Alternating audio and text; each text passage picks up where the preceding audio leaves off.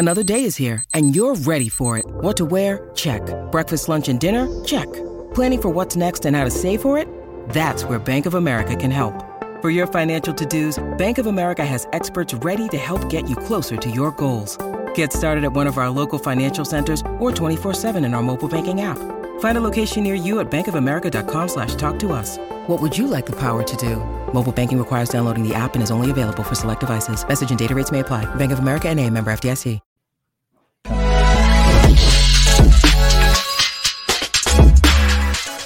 Hey, we're live in Vegas, face to face. You guys have never seen one video on this YouTube channel with Matt and me.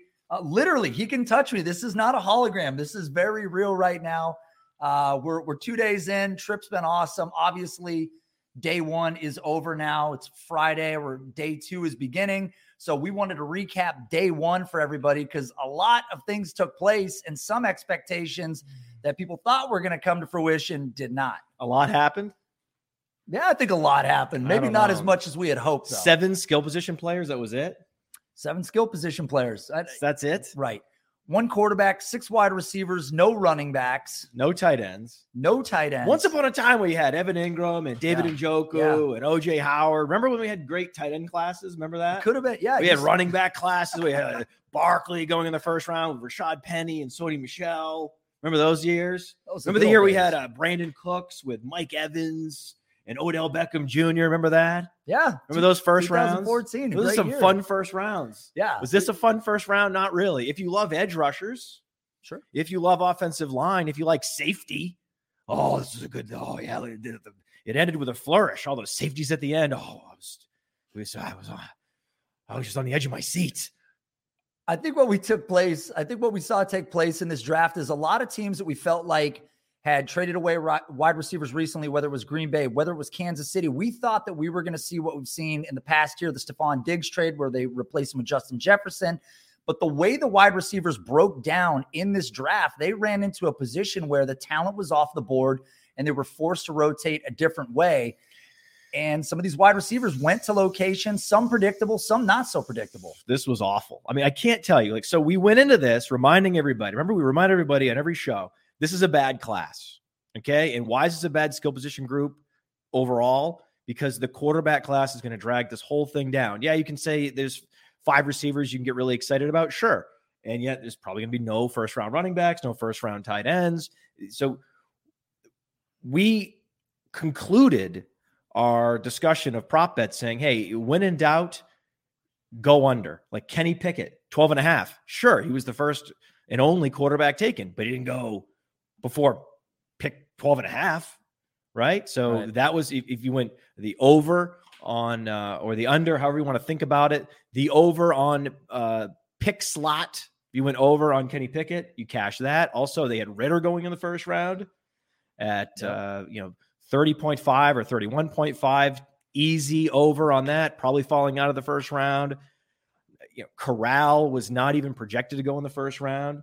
So yeah, the easy money was on the quarterback position getting devalued by the NFL because it's just not a good class. And while the mockers can't get their head around how a top 10 could go by without a quarterback and how a first round could go by with only one quarterback, it was a failure of imagination where actual NFL teams, when they're going pick by pick by pick by pick, and you're on the clock and you have 1 or 2 picks in that round, and you're looking at, I could go with a defensive end that we have was a top 10 grade, or I could go with a quarterback that we think, is a borderline first rounder.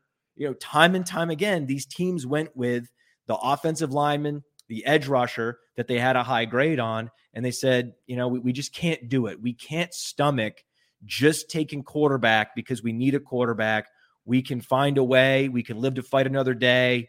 We can figure it out later. But it really showed the discipline. It really showed the discipline. These NFL teams are getting better. Yeah. I think they've sped up the evolution process with the analytics becoming more prevalent in so many of these front offices. If this were 5 years ago and this quarterback class were presented to the NFL, 3 quarterbacks go in the first round. 100%.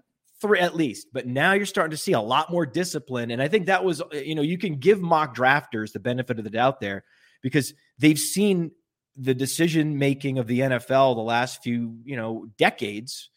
And they just expected, like, okay, this is these guys are going to get infatuated with Malik Willis. Someone's going to get infatuated with a Matt Corral, right? Yep. Playing in the SEC. Someone's going to love, Desmond Ritter's, complete package as like a Alex Smith plus game manager. And that's all we need to get us to the next level. And then they're going to talk themselves into it. So I totally understand how mock drafters got to a place where they were putting 3 and 4 quarterbacks in the first round, but there were very few, if any, quarterbacks in this class that would have been first round picks even a year prior. We kept coming back to this, and why the quarterback props in particular were the best overs.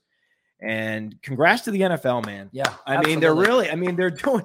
I was just impressed. True. Like, I wasn't impressed from a fantasy football standpoint with the landing positions, right? And just the lack of skill position players. That was disheartening. But then I looked up and I saw the players that these teams were selecting, like Trevor Penning, in the late teens. And I'm like, well, you lose Armstead, you replace him with Penning.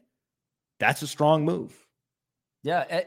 I'm not so surprised that the wide receivers went the way that they did. They went a little earlier than expected, but seeing the baseline from NFL scouting and organizations, watching what happened with the quarterbacks, it seems like everybody was really in lockstep. One quarterback goes round 1.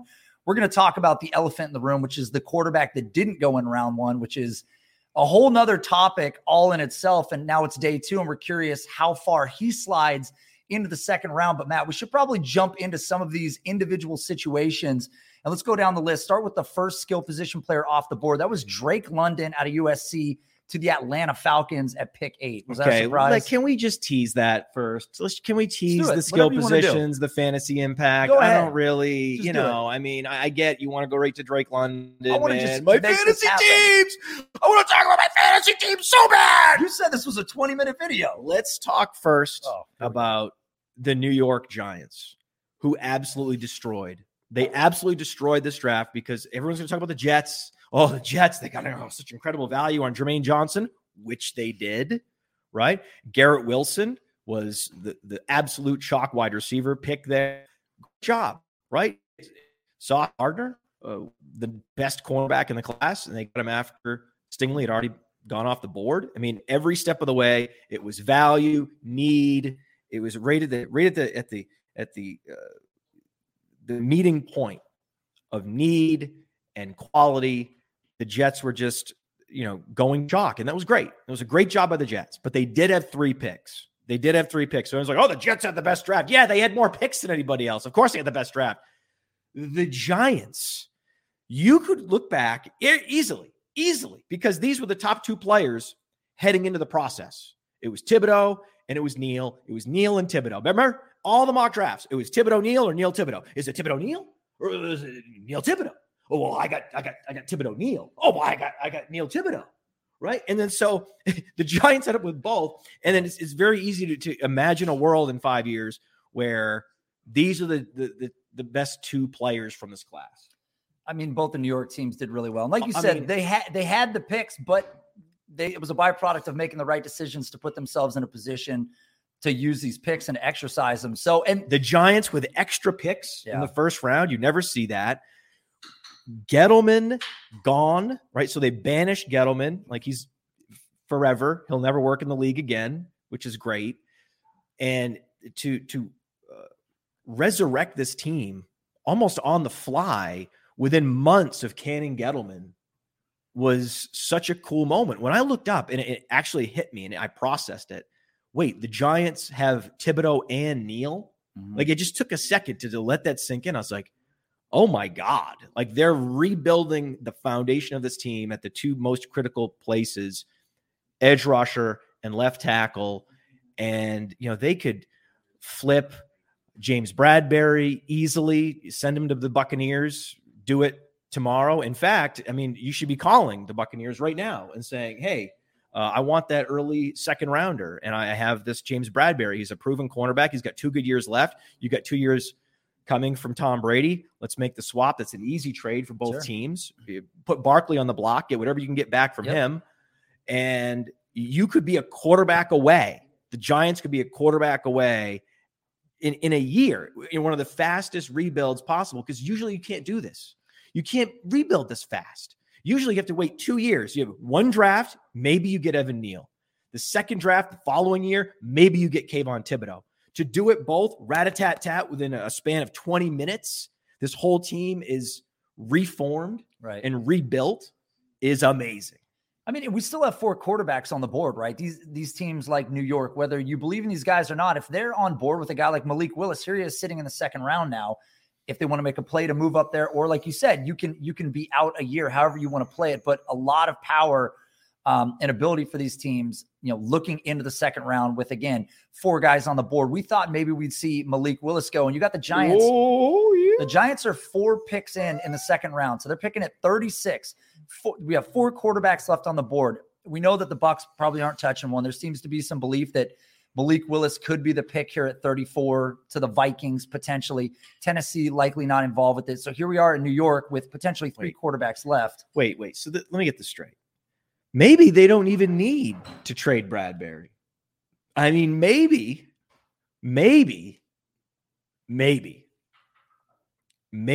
they go quarterback here and they're a year away from being competitive.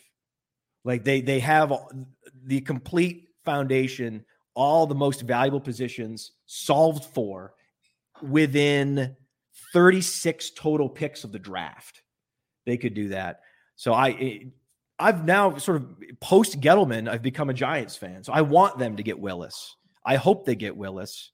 And it looks like they're the first team in the second round that actually needs a quarterback desperately.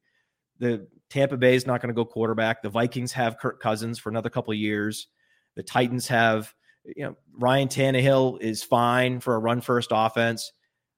Malik Willis to the Giants, and you just tank one more year, right? I don't even think whether it's Daniel Jones or not, you got to hope for Daniel Jones interceptions. But with Evan Neal and Kayvon Thibodeau, if they keep Bradbury, it's actually going to be hard for them to tank. So, I mean, it's going to be a smash of a draft. We're going to look back on it, and this could go down as for sure one of the best drafts that they've put together in a very long time. And if Malik Willis does slide to them at the 4th pick of the second round, I mean, obviously I've been a bit of a detractor over time, but that was more or less the idea that he was going to go as a top 10 pick. Now, a project pick like him, the same way Jalen Hurts was, if we're going to get him in the second round, it's all green grass, green light, go after him at this point. I'm worried. If I'm the Cowboys and I'm the Eagles, I'm worried. But if I'm Tom Brady and the Buccaneers, I'm not worried about the Falcons. Let's talk about this Drake London. Now we're at the point where we can talk about Drake London. We did our nod to the quality picks at the non-skill positions, but we do have to talk fantasy. We have to talk about Drake London to Atlanta.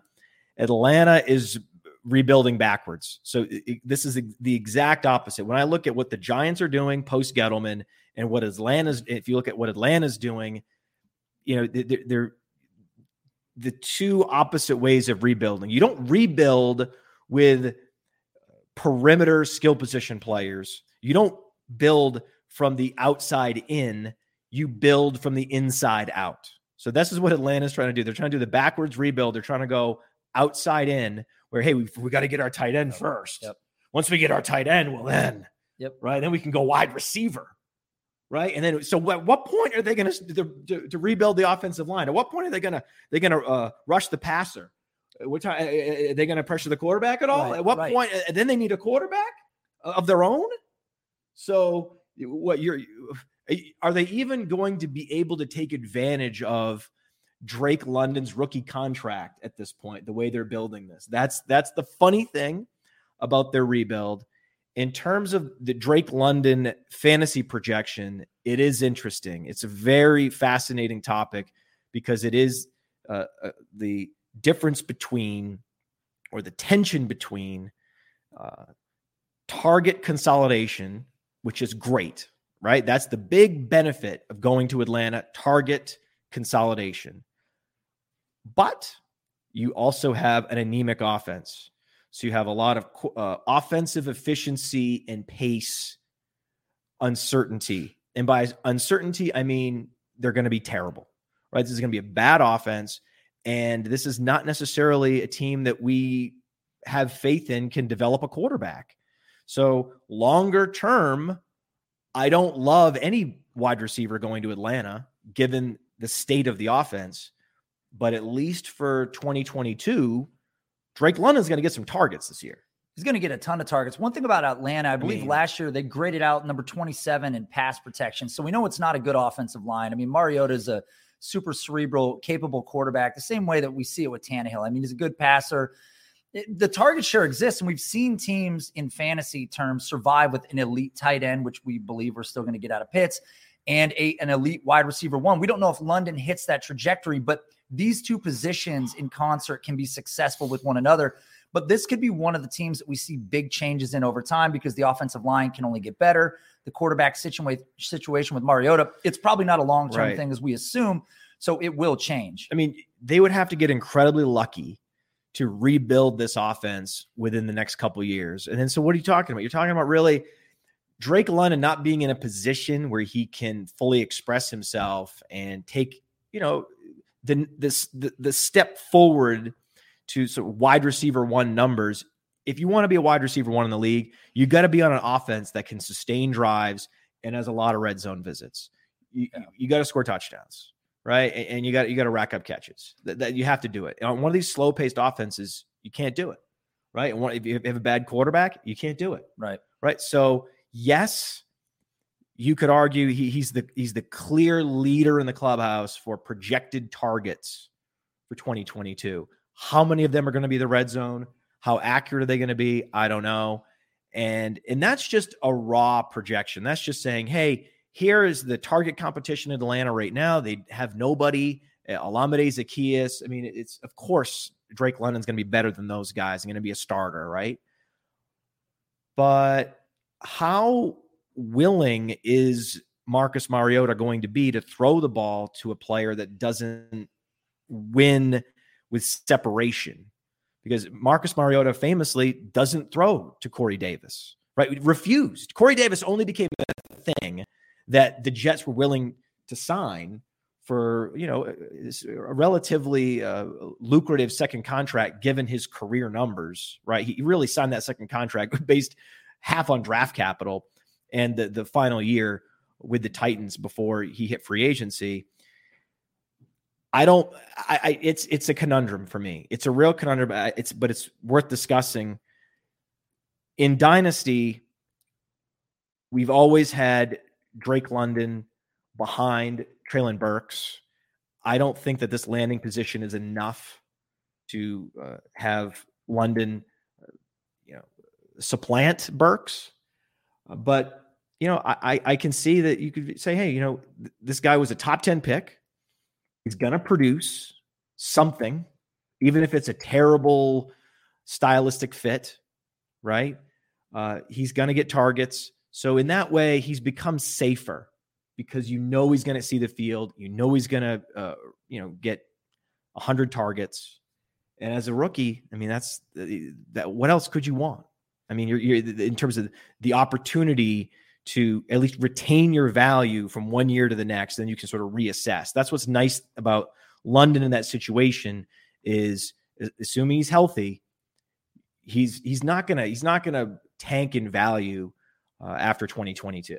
Yeah, no, you're right. I mean, and again, he went the highest amongst the whole class, so he's always going to have a perceived value above most of these people. And we don't know what Mariota looks like, and we don't know what happens with this O-line. But I think we look forward a few years and his team could be a lot better. But the problem is, I totally agree with you, and we talk about it on the show a lot. You do want to build that offensive line first and then kind of work out. Mariota under constant pressure. Yeah. I mean, 100 targets is like being aggressive, right? But I'm saying, hey, this is the number one receiver in an offense, right? I don't care what the pace of play is. You put the number one receiver in offense A, you have to at least write in 100 targets in a 17-game season, right? Well, there's no question. That's what we're writing in. But it's like, man, when you actually have to run the thought experiment, right, and conceptualize what do 100 targets look like? Well, okay, it's Marcus Mariota dropping back under constant pressure and looking over to the left and seeing a crack, a crevice of daylight between Drake London and a defender, and then deciding just to let it go and throw it out there. Yeah. I mean, and the thing about Drake London that we know about his profile, it is diverse. 100th percentile breakout age. This is a guy that played inside and outside, a lot of versatility in his skill set. So there's a profile there that's really unique and versatile, even more so than some of the other players in this class. And we love the landing spot potentially, but there's a lot of upside, but a lot of questions. And I agree when we look at him versus Treylon Burks, hard to say right now who is the wide receiver one in this class. I think you can make an argument for the other receiver. I was ready and willing to have a conversation about moving Burks and London down. I was thinking that Olave could land in a place like Green Bay or Kansas City. Yeah. Same thing with Jameson Williams. I was like, man, what if, Green Bay, Kansas City move up to get Jameson Williams? What if one of them drafts Olave? Suddenly, the two X-receiver prototypes could conceivably fall to 4 and 5 had that happened, right? Now we look up, and with Olave with the Saints, Wilson with the Jets, Burks, Titans, London on the Falcons, and Williams with Washington. Detroit. Oh, right. They traded with Washington. So you have Jameson Williams on Detroit. So the quarterbacks are Marcus Mariota. Zach Wilson. Jameis Winston. Jared Goff. And Ryan Tannehill. And Carson Wentz, if you're going Jahan Dotson in this conversation too. And Jahan Dotson. Jahan Dotson's right there too. Okay, well, I'm not putting Jahan Dotson. Jahan Dotson's understandable. Okay, so we did have Jahan Dotson lower than most. We had Jahan Dotson lower than Sky Moore. And certainly there was some landing spot risk, right? Jahan Dotson was mocked to the Chiefs and the Packers as well. And we were perfectly willing to say, hey, guys, he landed with the Packers. He landed with the Chiefs. We're going to move him up. Now he's not moving at all. Right now, he got the first round capital. Yay! Top 20 pick. Yay! It's Washington. Oh, so like if you're looking at our rankings on playerprofiler.com and checking out the dynasty rankings, you're not going to get a lot of movement from Jahan Dotson. It's like, hey, great draft capital. He locked it in, didn't fall to the second round, but now he's on Washington and it's a mess. I mean, the reality is though, Sky Moore, who you mentioned, he could go some point here in round 2 and still leap above Jahan Dotson, despite the fact that Dotson's got 16th pick in the first round capital. Yeah, we have Pickens and Sky Moore higher than consensus. And just because they didn't go first round doesn't mean that they're instantly going to be moving down after the draft, because so many of these landing positions were terrible. Now, there is a debate, and I was debating with Jacob Sanderson live last night. I called in from Caesars Sportsbook and talked to the boys running day one.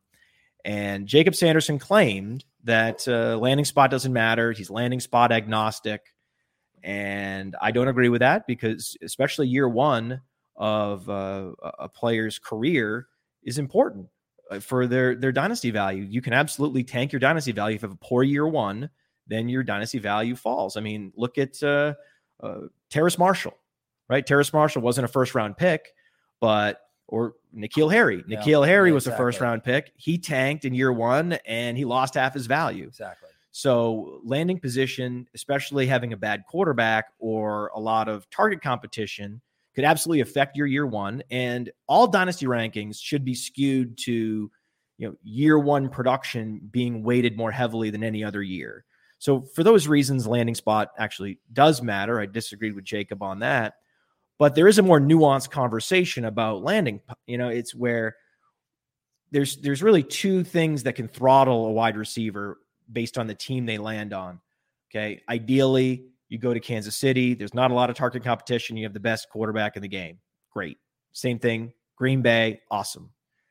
That's the pinnacle. And unfortunately, no of those, none. No, I couldn't, we'll get into, I'm very frustrated. You got to hold it together. I'm frustrated that, listen, Sky Moore, I was Pickens.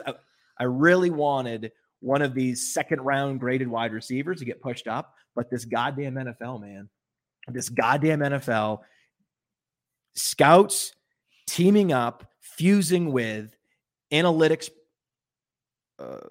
professionals are making some good decisions. There's less reaches. There's more trade downs. Yeah. Yep. And they wouldn't do it. They refused to go with one of our second round wide receivers that we thought could get pushed up. The NFL is just saying no to pushing guys up based on need. And congratulations to the Chiefs. Congratulations to the Packers staying firm and not drafting a second round wide receiver in the first round. So congratulations to that. But when I'm evaluating a landing spot, the two things that matter most, like I said, can throttle a wide receiver, are target competition. So if there's a lot of target competition, you land at a place that has a bunch of receivers already established, that's not good, right? Some wide receiver goes to the Seattle Seahawks, like Dwayne Eskridge last year. Yep. That wasn't good. Yep. Russell Wilson, good. DK Metcalf and Tyler Lockett, bad. Yep. No one could argue that going to Seattle helped Dwayne Eskridge, right? It only hurt him because he was going against, in practice, two other wide receivers starting every drill that were definitely going to start over him unless there was going to be an injury. So that hurt him. Yep. But what I think is even worse, and you can ask Allen Robinson, you can ask DJ Moore, what's worse is if you go to a team with an anemic offense and they are unable to fix it. Right. And that is now the risk that most of these wide receivers are going to be facing, from Dotson to Olave to London. Yep. All of these wide receivers are in transitional periods of their team's offense. London could be in one of the worst situations too, with just such a broken offensive line and how many drafts it takes to successfully rebuild that, the lack of a quarterback situation. All those concerns come into play. I mean, DJ Moore, Allen Robinson, these are great points. Now, Allen Robinson was a success with Jacksonville because of so much target volume. Now, if Drake London's going to see 160 how much better could he have been? Right.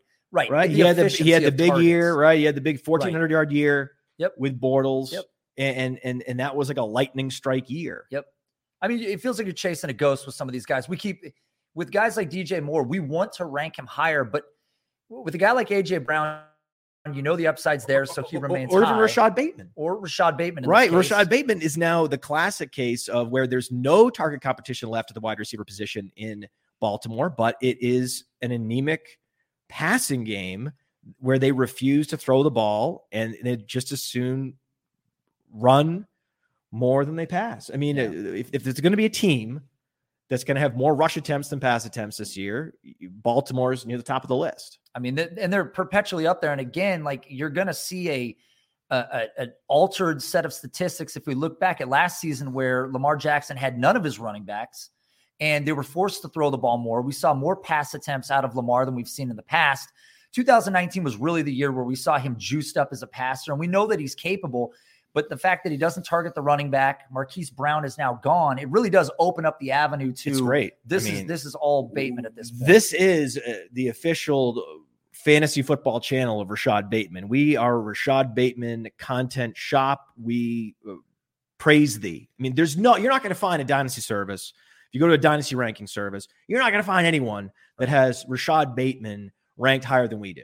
Right. So this was great news. Like, we were very happy. We were very happy watching these picks come in. I was, again, happy for the NFL that their process is so much better than it used to be, with, all those Dave Gettleman picks of the past and some of these trade ups that were just absolutely ludicrous. So, I mean, congratulations to the influence of analytics teams in the NFL starting to take over. It's brilliant. I love it. But I also would say that in fantasy, it's clear landing spot does matter. Of course, you don't want your wide receiver going to a situation where there's a ton of target competition, or even worse, there's a quarterback that's not going to throw the ball. Of course, you'd rather have Rashad Bateman landing somewhere else. Of course. Sure. Of course, landing position matters. But my contention is, I would rather my wide receiver go somewhere where we know the quarterback is good and they play with pace. If I knew that, I wouldn't care as much about the target competition, because every wide receiver is an injury away from sitting out many weeks, right? So you always have injuries to the wide receiver core. There's very few wide receiver cores that stay healthy all season. Yep. And there's age, there's underperformance, there's trades, right? Like, oh man, why do you hate the Rashad Bateman situation? My response would be, I don't hate all the target competition. I think it's going to work itself out. I'm not worried about that, right? Like with DJ Moore, I wasn't worried about Terrace Marshall and Robbie Anderson. That wasn't what made the Carolina Panthers situation so bad for DJ Moore for so long. It's the offense overall. It's an inefficient, slow offense. Yep. That's the worst possible landing spot attribute that you could point to and say, yeah, this wide receiver looks like he's going to get a bunch of opportunity, but man, do I hate that offense. Man, do I hate that stylistic fit. And back to Drake London and go, wow, it's a similar thing to Dotson. Got the draft capital. Yeah. Situation, poor. Drake London, top 10 pick. Yay. No target competition. Yay. Mariota.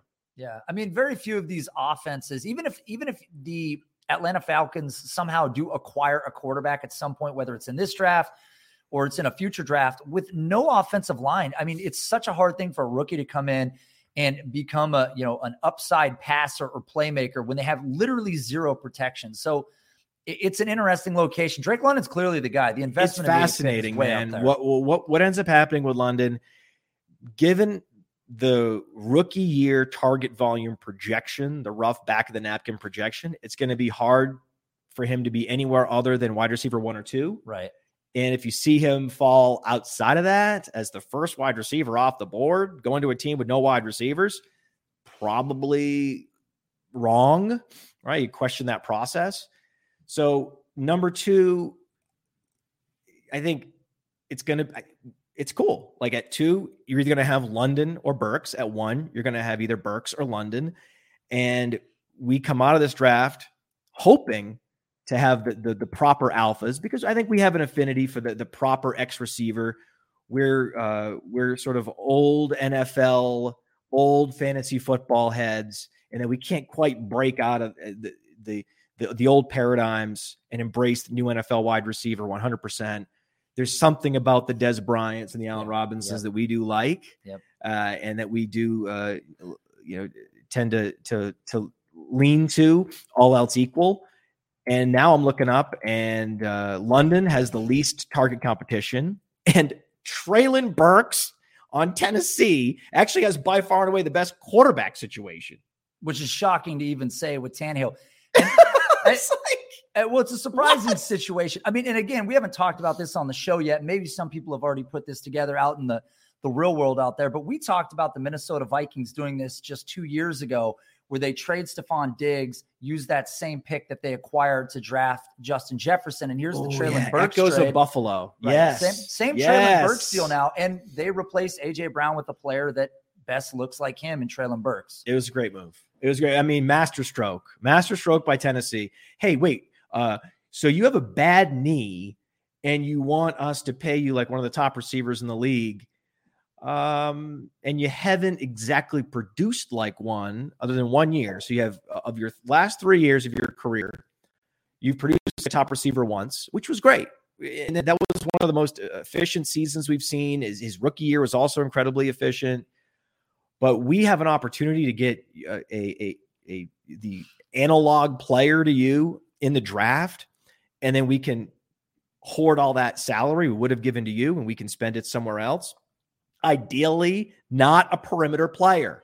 Ideally, we use that salary on an offensive lineman or even a cornerback. If you're going to draft any perimeter player, it should be a cornerback, not a wide receiver, especially in the first round. And if you're going to be spending money, where was the best money spent in free agency this past year? Where was it? You tell me. J.C. Jackson. That was the best money spent. And so if you're going to go ahead and let him go, spend that money on a cornerback, that's the way to go. That's what I would. And so I love seeing that math. I love seeing them say, well, I don't think this is good value, right? We always complain about teams that are trading for the rights to overpay a veteran. I would never get in that situation if I were a general manager. And if I were debating whether to overpay a veteran, I would always put that veteran on the block and say, hey, does anyone want to overpay for this veteran? You want to give me the younger version of this guy so I don't have to overpay him? Yeah. And if someone goes, I got the younger version of this guy. We're really sick of flaming out a wide receiver. I don't trust my own shadow in the NFL draft. Howie Roseman's like, I'm a little paranoid here. Right. I've missed on Arcega-Whiteside. I missed on Jalen Reagor. Yep. And, our self-scouting would suggest that we missed on Devontae Smith. We need to get a pro receiver in here and move Devontae Smith to Z where he belongs. What are we going to do? Oh, we're set up to win. The fan base is impatient, right? Yeah. So we got to make a move. We got to make it. Howie Roseman got owned in that trade. Absolutely owned. This was reminiscent of Mike Mayock. I mean, it's an interesting deal because I think it also helps Jalen Hurts. There was some questions about what was going to happen with Hurts through this draft, and that gives a lot of confidence to the people that held him all the way up to this point in the draft. I don't know who – they're not going to select somebody now that's going to replace a guy that's drafted in the exact same round that he was. But Treylon Burks is really interesting in this offense because he does look so much like A.J. Brown. But the consistency with A.J. Brown, my argument was always that A.J. Brown was built to be a possession receiver, but he played more like this explosive, volatile receiver. And you were getting big games, and then you were getting really quiet games. Because of the offense. And it is a product of the offense. Run-first offense. That's what's going to happen. If they have a lead – Brown's not going to produce. But here's the thing. You replace Brown with a guy that looks like Brown and put him into the same offense. He's going to be volatile. Okay, so it's going to be the blueprint. Yeah. But with that being said, the take that he has the current best quarterback is factual. Right. And you could argue that London has actually more target competition because Pitts is a much better receiver than anyone that was left in Tennessee. Well, that team is so broken. It's a wasteland at wide receiver, at receiver overall. Who's the tight end? Is it Ferkser? Did they bring somebody in? Did they bring somebody in? Hayden Hurst? Hooper? Yeah. They brought in Hooper? Where'd Hurst go? We're looking off screen now. Is Hurst still at Atlanta? This is live. The show's live. We're doing it live. It was Hooper. Look, it was Hooper. But they brought in Hooper. Austin Hooper? So it's Austin Hooper or Kyle Pitts. That's the target competition.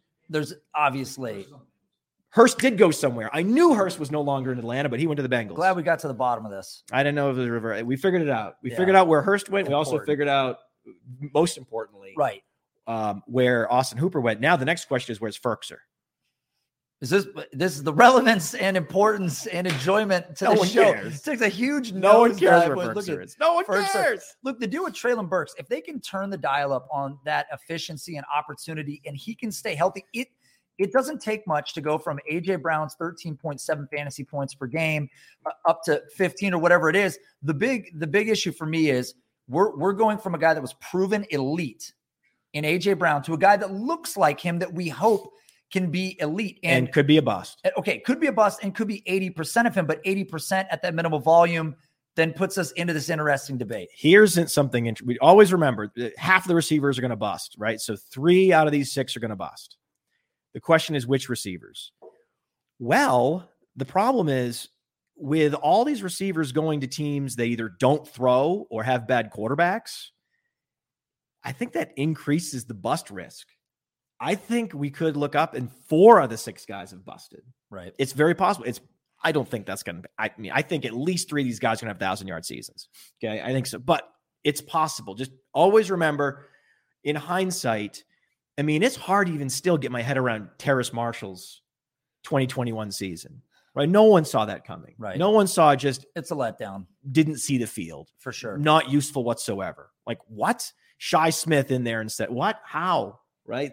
Yes, that can happen to guys that look incredible, right. At the combine and on film, and just for some reason, their game doesn't translate. That could happen with London. That could happen with Burks. We're not sure. We have to see how it all plays out with Olave. What is interesting about Olave is he has the best current quarterback situation, but it's still a bridge quarterback. by apparent volume. Right. So if you're looking at who has the best quarterback of the first round wide receivers in 2022, the answer would be Chris Olave. Yes. But they're also another year away from having the ultimate solution to their quarterback problem. So they still have a quarterback problem, right? At least with Garrett Wilson, there's the possibility that he has his, Batman to his Robin in Zach Wilson. I think it's probably, what is it? 35% chance that Zach Wilson takes a big step forward this year, 40% chance Zach Wilson takes a big step forward this year. So that possibility is out there for Garrett Wilson. There's no chance that Jameis Winston is suddenly going to be not Jameis Winston, right, that he's going to break out, right, that he's going to be this Ryan Tannehill figure. No, Ryan Tannehill broke out in his first year with his new team, and Jameis Winston did change his game, but it wasn't like he became a better fantasy quarterback. He became a worse fantasy quarterback in order to be more efficient.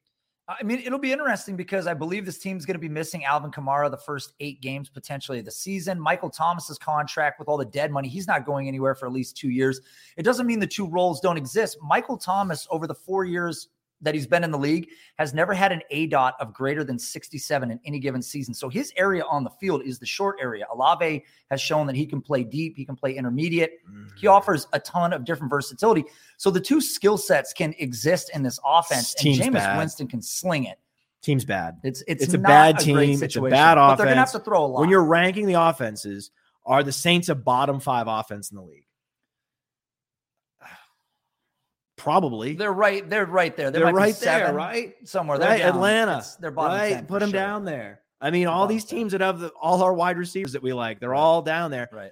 The one team that there's a hope, there's a possibility that they elevate this year, that they ascend, is the Jets and Garrett Wilson. So Garrett Wilson has the upside of Zach Wilson taking a step forward that Dotson doesn't have in Washington, that Olave doesn't have in New Orleans, that Jameson Williams certainly doesn't have that in Detroit. No one's like, hey, this is the year for Goff. Right. But the thing is, here's the difference, though. Williams in London is an interesting dichotomy in that, or you could say Williams and Olave is an interesting dichotomy, because I don't trust that the Saints know how to rebuild. I don't think they do. The way they're trading picks and trading up, they clearly are attempting to retool on the fly. Mickey Loomis is well into his 60s, and we've seen this time and time again where the general manager is just trying to hold on and try to, put the team back together with crazy glue and duct tape, and it doesn't work, right? At least we know Brad Holmes has a plan, especially because they didn't go quarterback, right? They went with edge. So now they got their left tackle, they got their edge rusher, did all the things we love the Giants did in one draft. It took them 2 drafts to put that together.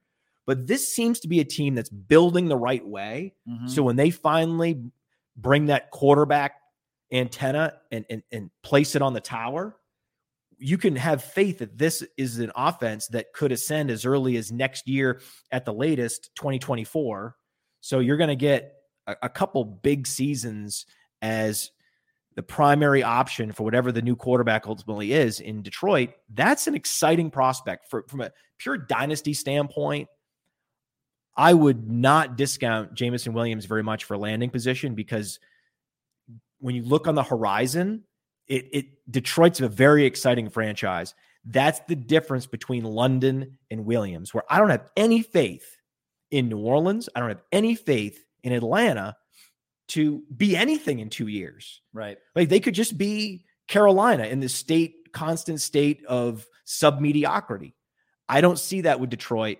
So I think our subscribers will be surprised by the ultimate position where we slot in Jameson Williams, that we're not going to punish him for landing position as much as, say, a Jahan Dotson. I mean, rightfully so. I think he was a lot better than given credit for it. We've talked about this on other episodes. He's that archetype in fantasy that I tend to have concerns about, because just the volatility of playmakers like that. Devonta Smith looked good in spots. recently. Marquise Brown, despite how great he played, he was the wide receiver 22 in PPR league. So you're getting a wide receiver 2 overall, week to week, which is good. You're going to trigger the DFS grinders because what you're doing is you're fading spike weeks.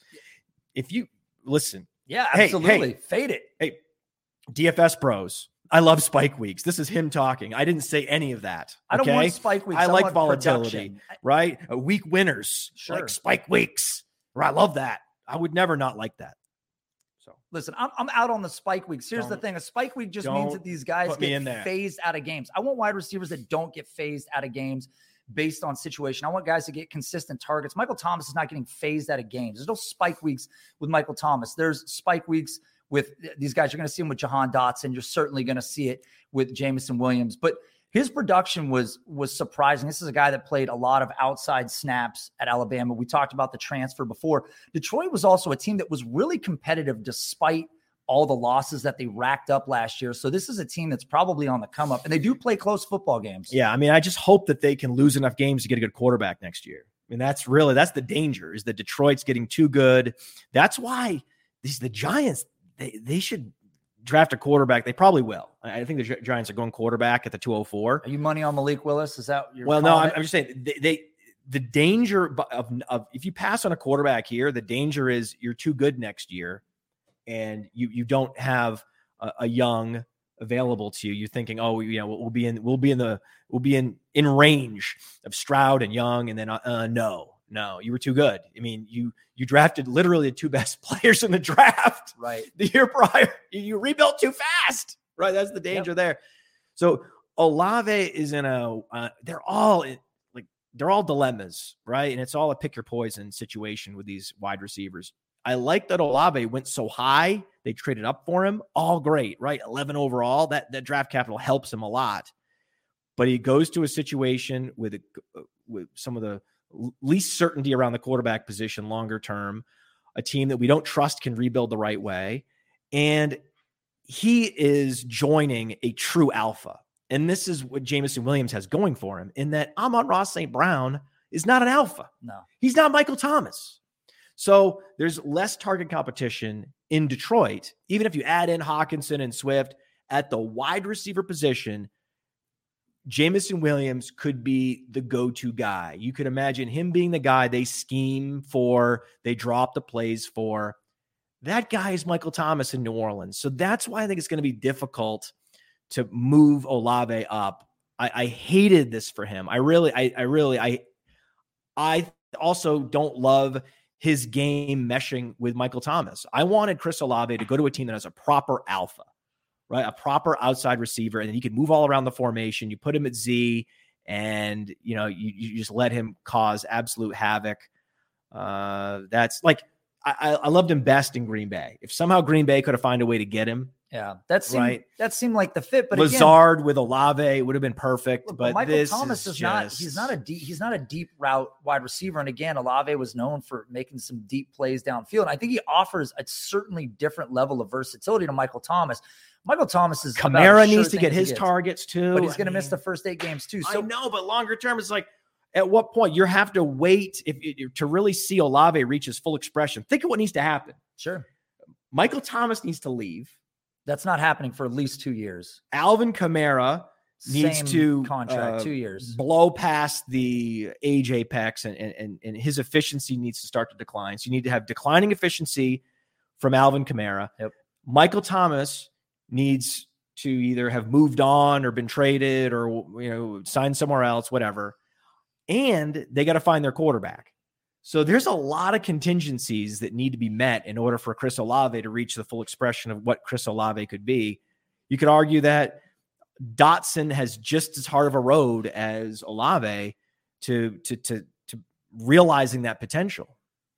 Yeah, it's an interesting thing because it's a similar argument with the Jets, where at least we see the ascension of Zach Wilson. We believe I'm hopeful for the Jets. He was one of the best passers against man coverage last year, very accurate. So if you can protect him, you can probably get a better result. But again, we talk about this all the time. You have 2 wide receivers in the same offense that you have a lot of faith in, whether it's Elijah Moore or it's Garrett Wilson.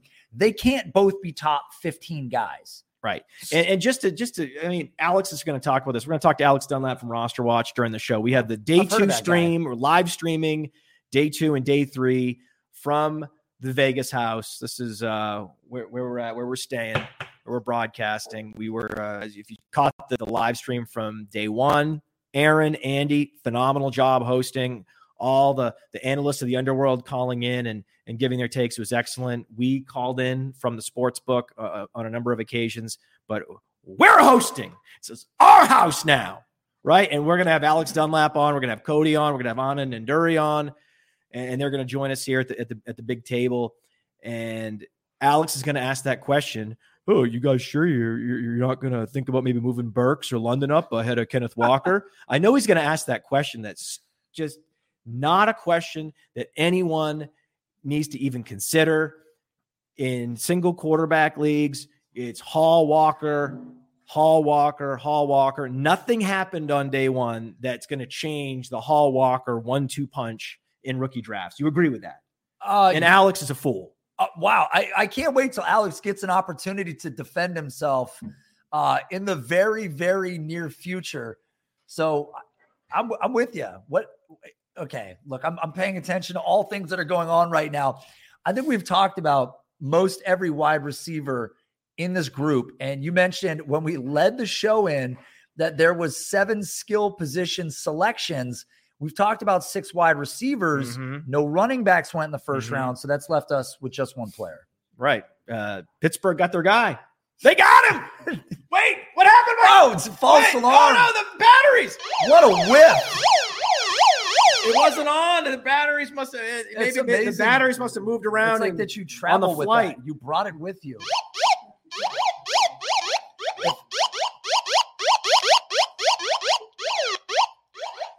If anything,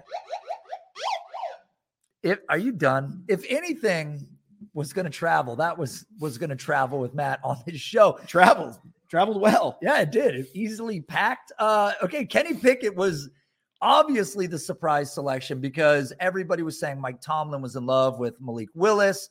Willis felt like a lock for the first local round. Boy, man. Hutchinson to Detroit, local boy. Yeah, that was like Pickett to Pittsburgh, local boy. That's how you know, man. That's how you know it's definitely going to be a hit. That's how you know you've picked the right guy. If he's from a school that's down the street, it must be the right move. Right. It was a guarantee, and we saw him in gym shorts throwing a football. How can you go wrong if he's down the street? He knows the neighborhood. He knows the traffic patterns. How can that be a mistake? It can't. He's never going to be late to the stadium. No, it's easily located. He's from Pittsburgh. Right. It's a great He point. went to school there. He was probably the best pick for the Steelers. And then ultimately, local boy.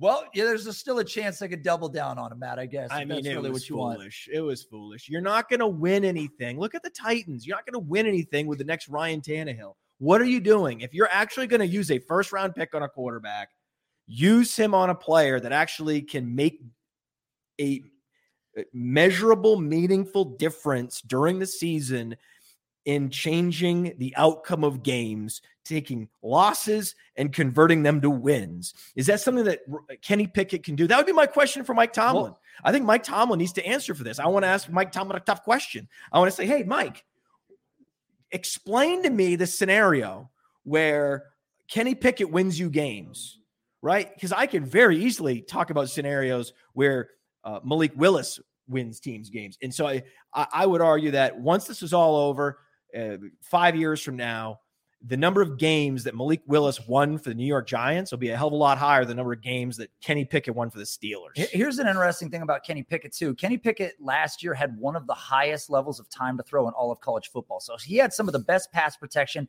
greatest opportunity to make decisions on the field and deliver the ball well. Now, his adjusted completion percentage was also the best in this class. I mean, that's all a byproduct of time, though, right? No, just when you adjust his completion percentage for depth of throw, and difficulty of throw, he made some great throws, man. He's very good, but he's got hands that we've never seen a quarterback with hands that small reach the upper echelon. The best that a small-handed quarterback's ever done is Joe Burrow. And if you're chasing that Joe Burrow outlier, I got news for you, right? I got some beachfront property in Kansas to sell you. I'm interested. Okay, one more thing. So I do want to talk about this while we're on the subject of Malik Willis. A lot of people thought Malik Willis was a lock for the top 3, then the top 10. Certainly the first round falls all the way out. The question is, the Steelers were tied to him pretty heavily. It felt like that was a sure thing. We get to pick 32 last night. Wait, it's almost like these teams don't actually tell anybody that works for a newspaper or a blog what they're intending to do. It's almost like that they would never do that. And the idea that, writer X that covers team Y knows what Tomlin's intentions are, as if he would, hey, you work for the Pittsburgh Gazette? Right. Here, let me tell you, this is what I'm going to do. I'm going to No, of course nobody knows. It's not getting leaked. Nobody's saying these guys. No, but if you go, well, just Aiden Hutchinson, he lives in Michigan, and the team's in Michigan. The geography. Oh, we're going to connect these. Oh, that's it. That's going to put but Hayden Hutchinson to the Lions in my mock.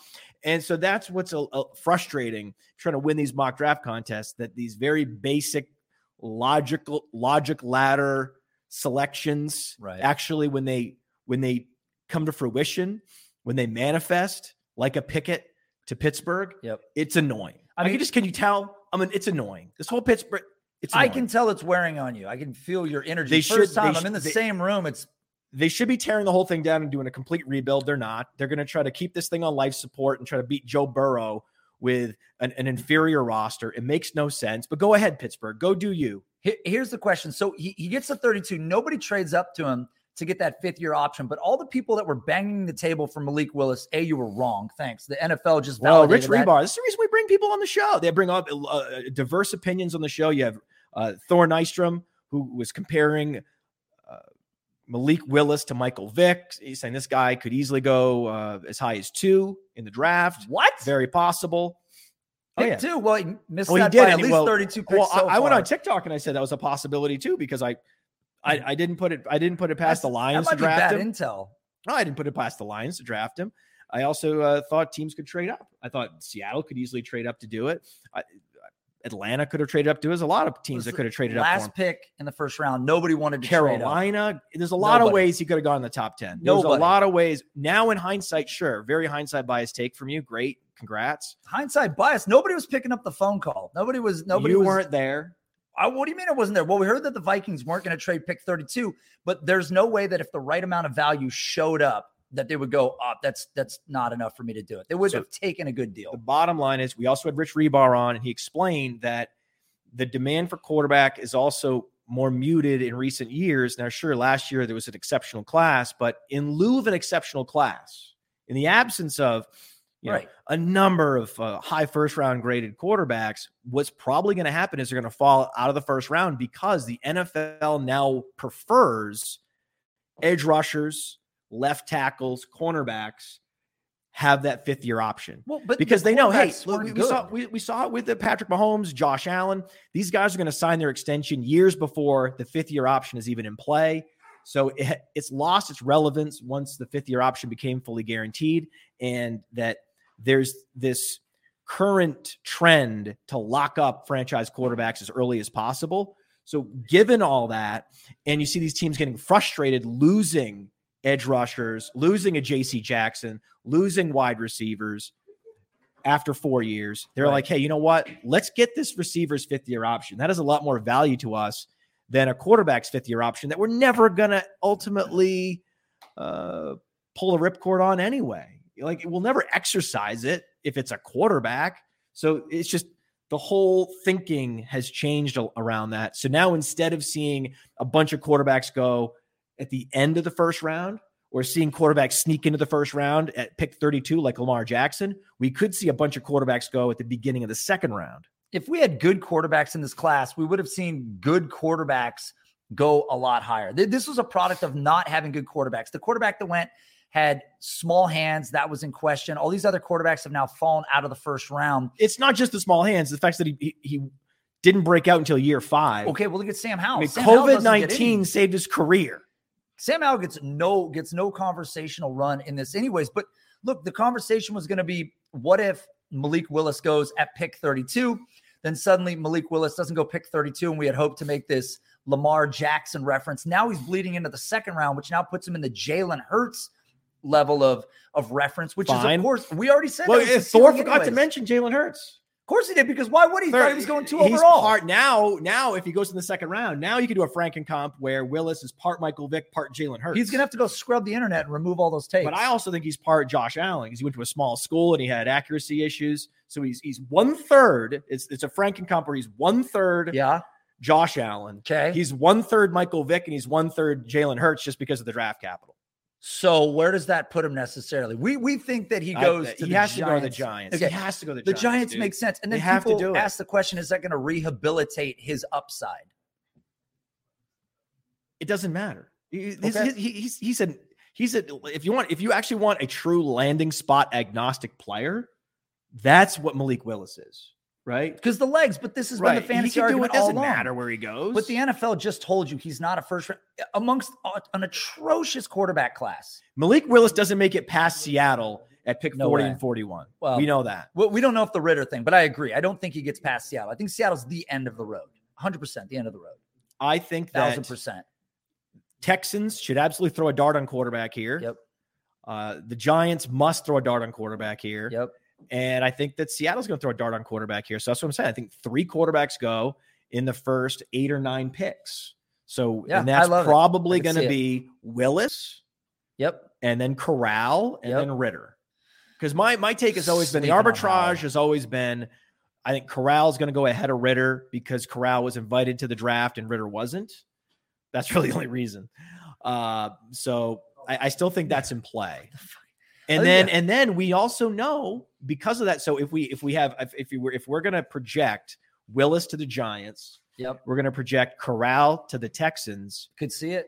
Guess who has met with Seattle more than any other quarterback? They did a top 30 visit with him. Ritter. Yeah. Ritter's been, visit. I mean, Ritter has, what are they saying now? What are the prospects saying now? Ritter has a Pete Carroll on speed dial. Is that what they're saying? Yep. So that's my mock. I didn't even submit a mock. I'm going to submit my own personal mock because I actually got all 32 right. I just forgot to submit it. Yeah, you told me all the picks. Yeah, because I changed my mind about Malik Willis. I was like, I like Malik Willis at 2. Right. And then right before I submitted the mock, I said, nah, he's not going to go in the first round. Yeah, exactly. You had him at 2, then you knocked him out of the top 32. Makes sense. It's logical. So, anyways, I think we've summed up day 1 well enough. Listen, there's going to be a full day 2 stream coming up. We got a ton of people in the room right now, a ton of talent. So excited to keep going. Yeah, we're live in the room in Las Vegas, as you guys can see. That's it. That's what Vegas looks like. So yes. All right, man. Well, hey, I think this is a good 20-minute episode.